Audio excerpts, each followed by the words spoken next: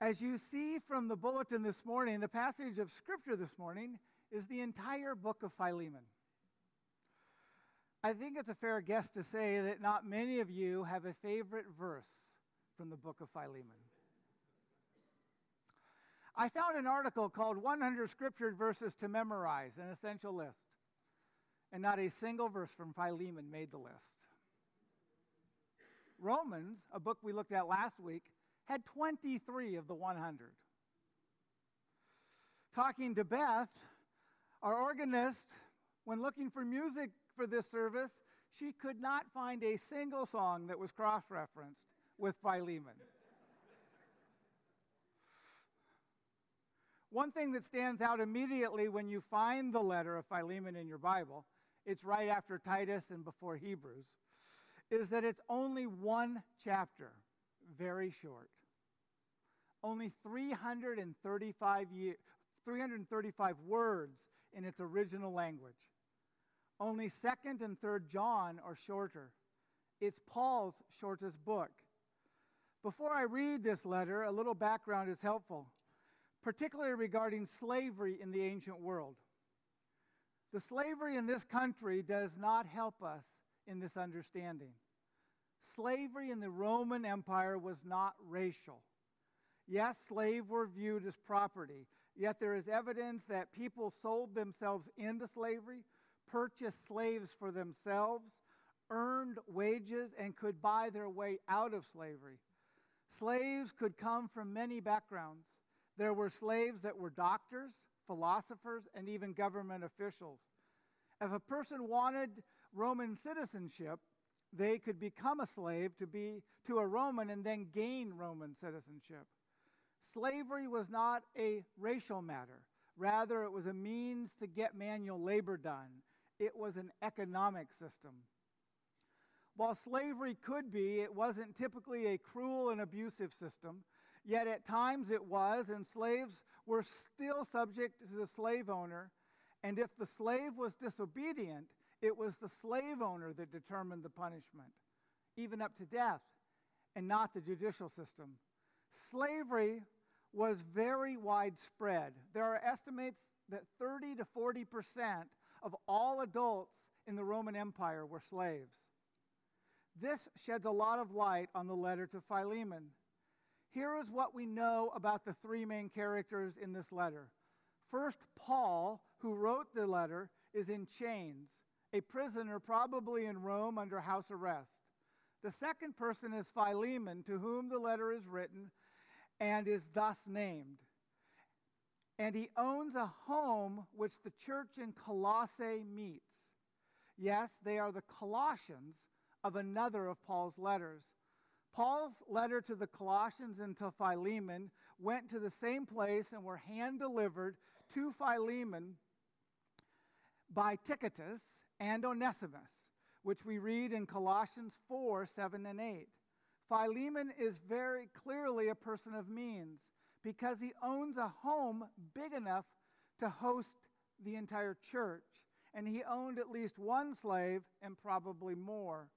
The slave that we know about is the unlikely star of the letter, Onesimus. In his past, Onesimus was a slave under Philemon. For some reason, Onesimus separated from Philemon. He most likely stole some money and then ran away. We do not know how or why it happened. Onesimus had been living in the house that hosted the Colossian church, but apparently he was not a believer or a participant in the church because Paul takes credit for leading Onesimus to Christ. In any case, Onesimus left, escaped, or was kicked out. Somewhere he got away and he traveled a long distance. Paul most likely was imprisoned in Rome, and a straight line between Colossae and Rome is roughly 1,000 miles, the same distance that Seattle is from Los Angeles. But the trip is even longer because Colossae and Rome have the Aegean Sea, Greece, and the Adriatic Sea between them. Onesimus had a long way to go for a slave with no possessions, no modern convenience of travel, and anything he might have had, including money, most likely was stolen. We don't now know how he got to Paul, and if Onesimus even set out to find Paul, or if he just happened to run into Paul. There are a lot of questions.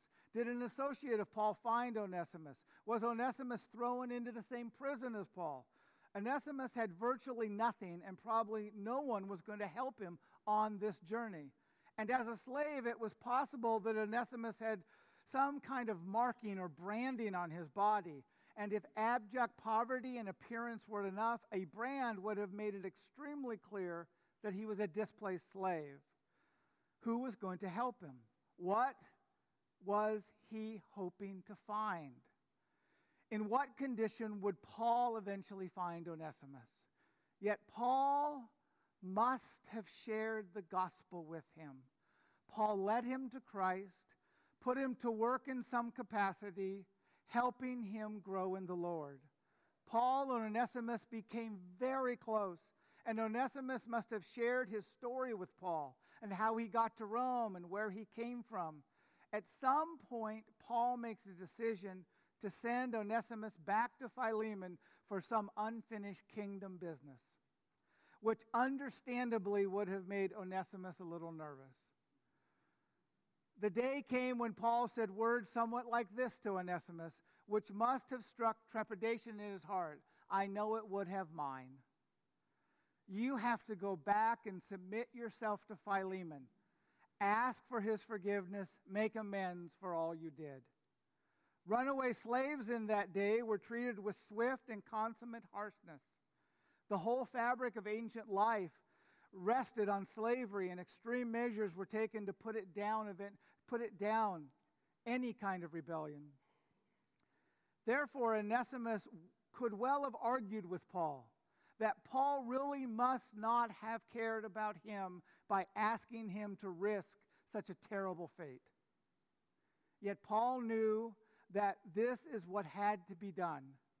No one is ever free for the future until one has honestly and openly faced up to the past.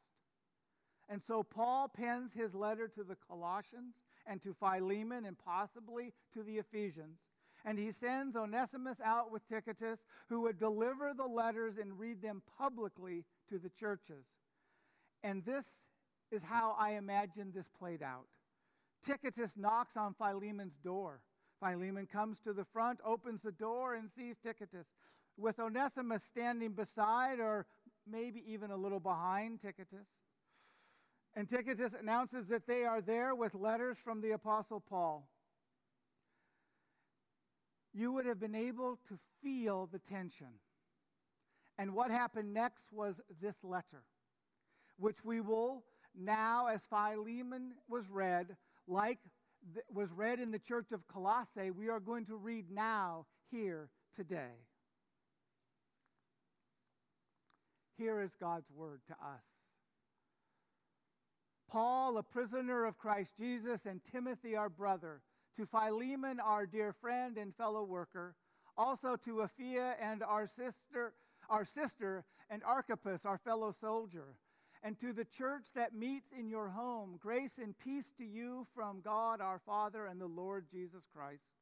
I always thank my God as I remember you in my prayers, because I hear about your love for all his holy people and your faith in the Lord Jesus. I pray that your partnership with us in the faith may be effective in deepening your understanding of every good thing we share for the sake of Christ. Your love has given me great joy and encouragement because you, brother, have refreshed the hearts of the Lord's people. Therefore, although in Christ I could be bold and order you to do what you ought to do, yet I prefer to appeal to you on the basis of love. It is as none other than Paul, an old man and now also a prisoner of Christ Jesus, that I appeal to you for my son Onesimus, who became my son while I was in chains. Formerly he was useless to you, but now he has become useful both to you and to me. I am sending him, who is my very heart, back to you. I would have liked to keep him with me so that he could take your place in helping me while I am in chains for the gospel. But I did not want to do anything without your consent, so that any favor you do would not seem forced, but would be voluntary. Perhaps the reason he was separated from you for a little while was that you might have him back forever, no longer a slave, but better than a slave, as a dear brother. He is very dear to me, but even dearer to you, both as a fellow man and as a brother in the Lord. So if you consider me a partner, welcome him as you would welcome me. If he has done anything to wrong you or owes you anything, charge it to me. I, Paul, am writing this with my own hand. I will pay it back, not to mention that you owe me your very self. I do wish, brother, that I may have some benefit from you in the Lord. Refresh my heart in Christ. Confident of your obedience, I write to you, knowing that you will do even more than I ask. And one thing more. Prepare a guest room for me, because I hope to be restored to you in answer to your prayers. Ephorus, my fellow prisoner in Christ, sends you greetings, as do Mark, Aristarchus, Demas, and Luke, my fellow workers. The grace of the Lord Jesus Christ be with your spirit. Amen.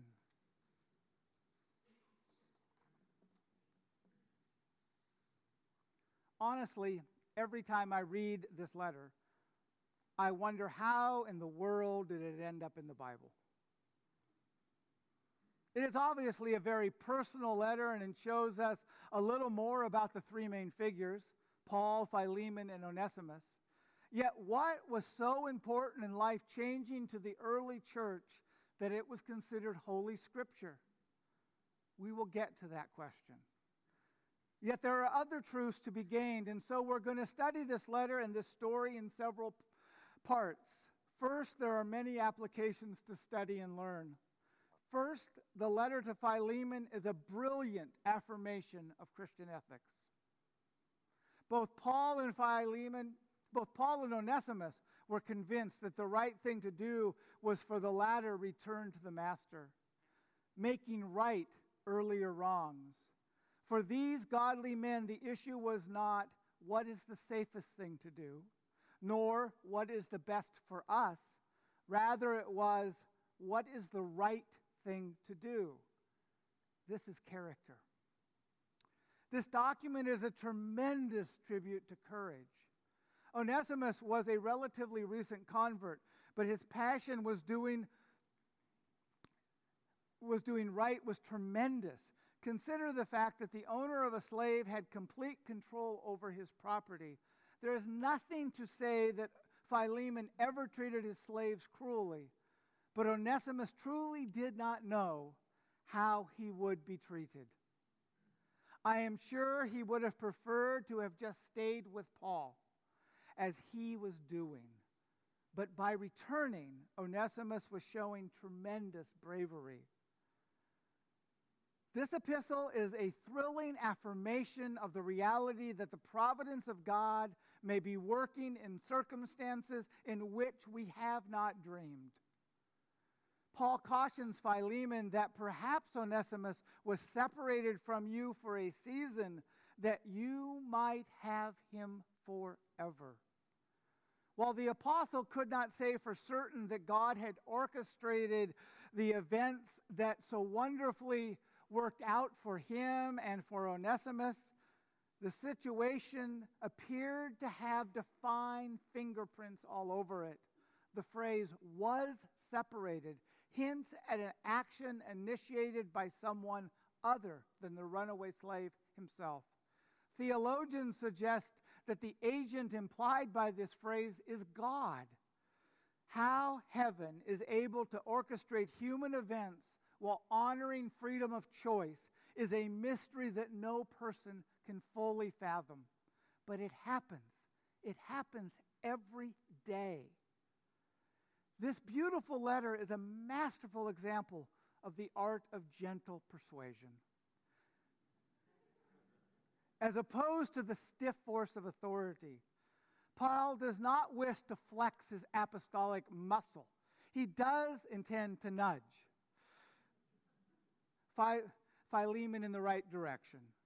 So if you consider me your partner, receive Onesimus as you would receive me. If he has wronged you at all, he owes you anything, charge that to my account. I, Paul, write this with my own hand. I will repay it.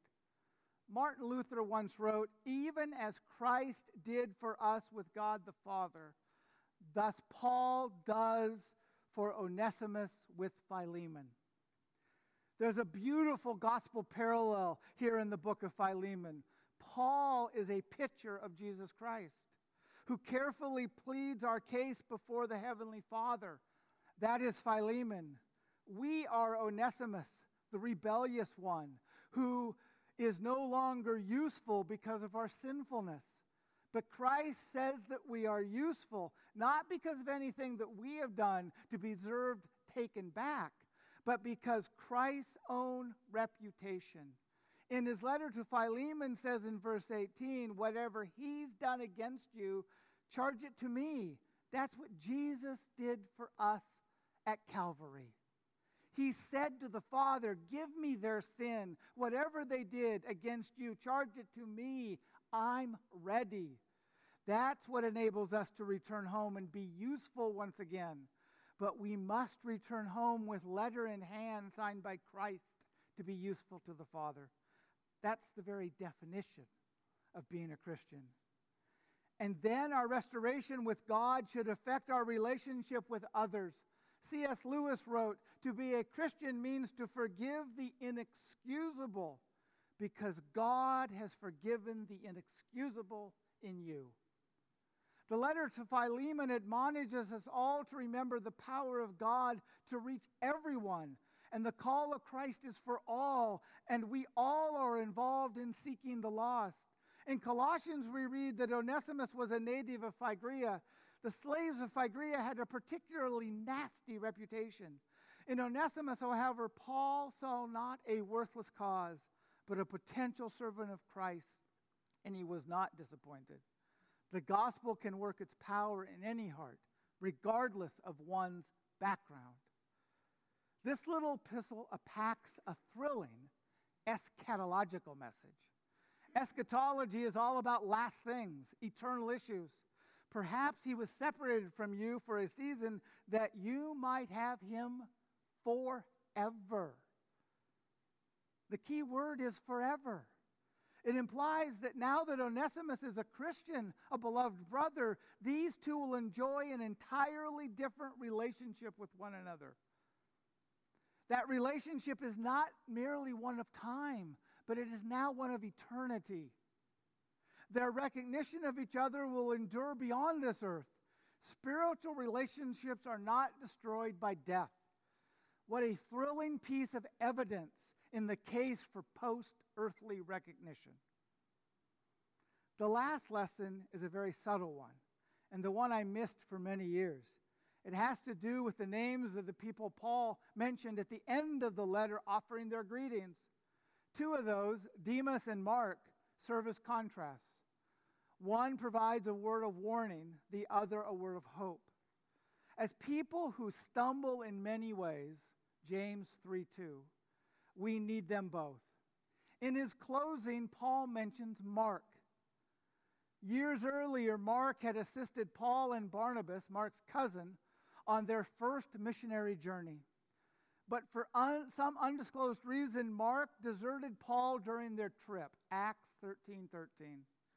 Later, when Barnabas wanted to bring Mark along on the next missionary trip, Paul and Barnabas had a sharp disagreement, Acts 15:39. Paul didn't want Mark to come along. So deep was their relational damage that Paul and Silas went in one direction and Mark and Barnabas went in the other direction.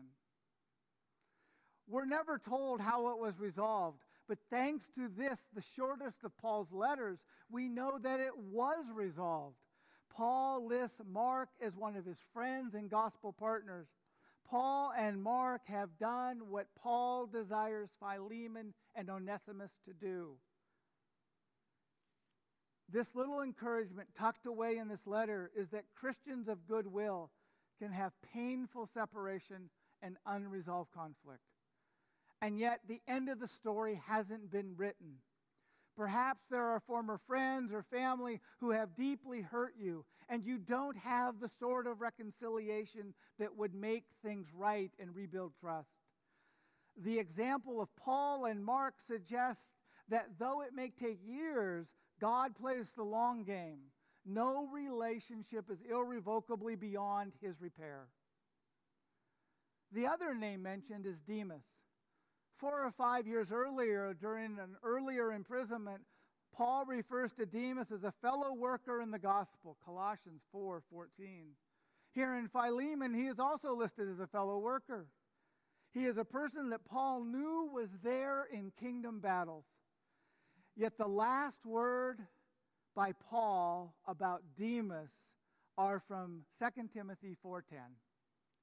Demas, because he loved this world, has deserted me. So the warning is this, which we find in 1 Peter. Be sober-minded, be watchful. Our adversary, the devil, prowls around like a roaring lion, seeking someone to devour. Resist him. Stand firm in the faith. Our enemy is very real and very clever. He threatens and seduces, and even those who start strong and are leaders, like Demas, are susceptible to his deception. Mark, on the other hand, gives us hope. He had a weak start, but he didn't appear to have the right stuff. He disappointed his leaders and friends by leaving them to bear the heat of the battle when he went home. But Mark ended well. At some point, he rejoined the battle and proved a faithful, trustful, and useful warrior. And if tradition is correct, the Lord even used him to contribute a gospel of his name to the New Testament. So there's much to be found in the short 25-verse letter penned by Paul. Yet at the end of the letter, we don't know what happened. There is no added verses to tell us what Philemon does. We do not know how Onesimus is treated. Did Philemon do what Paul asked? There is no Philemon 2, which completes the story. Yet the very fact that this letter is in the Bible is incredible proof that what Paul was asking must have become reality. If not, it would not have survived. We would not still be reading it today. The tradition is that Philemon not only treated Onesimus as a brother in Christ and forgave him, he set him free and sent him back to the imprisoned Paul, who so clearly said he was useful. By the way, useful is the exact definition of what Onesimus means. So he would be by his side again. The tradition is that Onesimus became one of Paul's most trusted and valuable associates. The reason for believing this is that 50 years after Paul's letter to Philemon, the bishop of Antioch, named Ignatius, wrote a letter to the bishop of Ephesus, a letter that still exists to this day, and the name of that bishop is none other than Onesimus.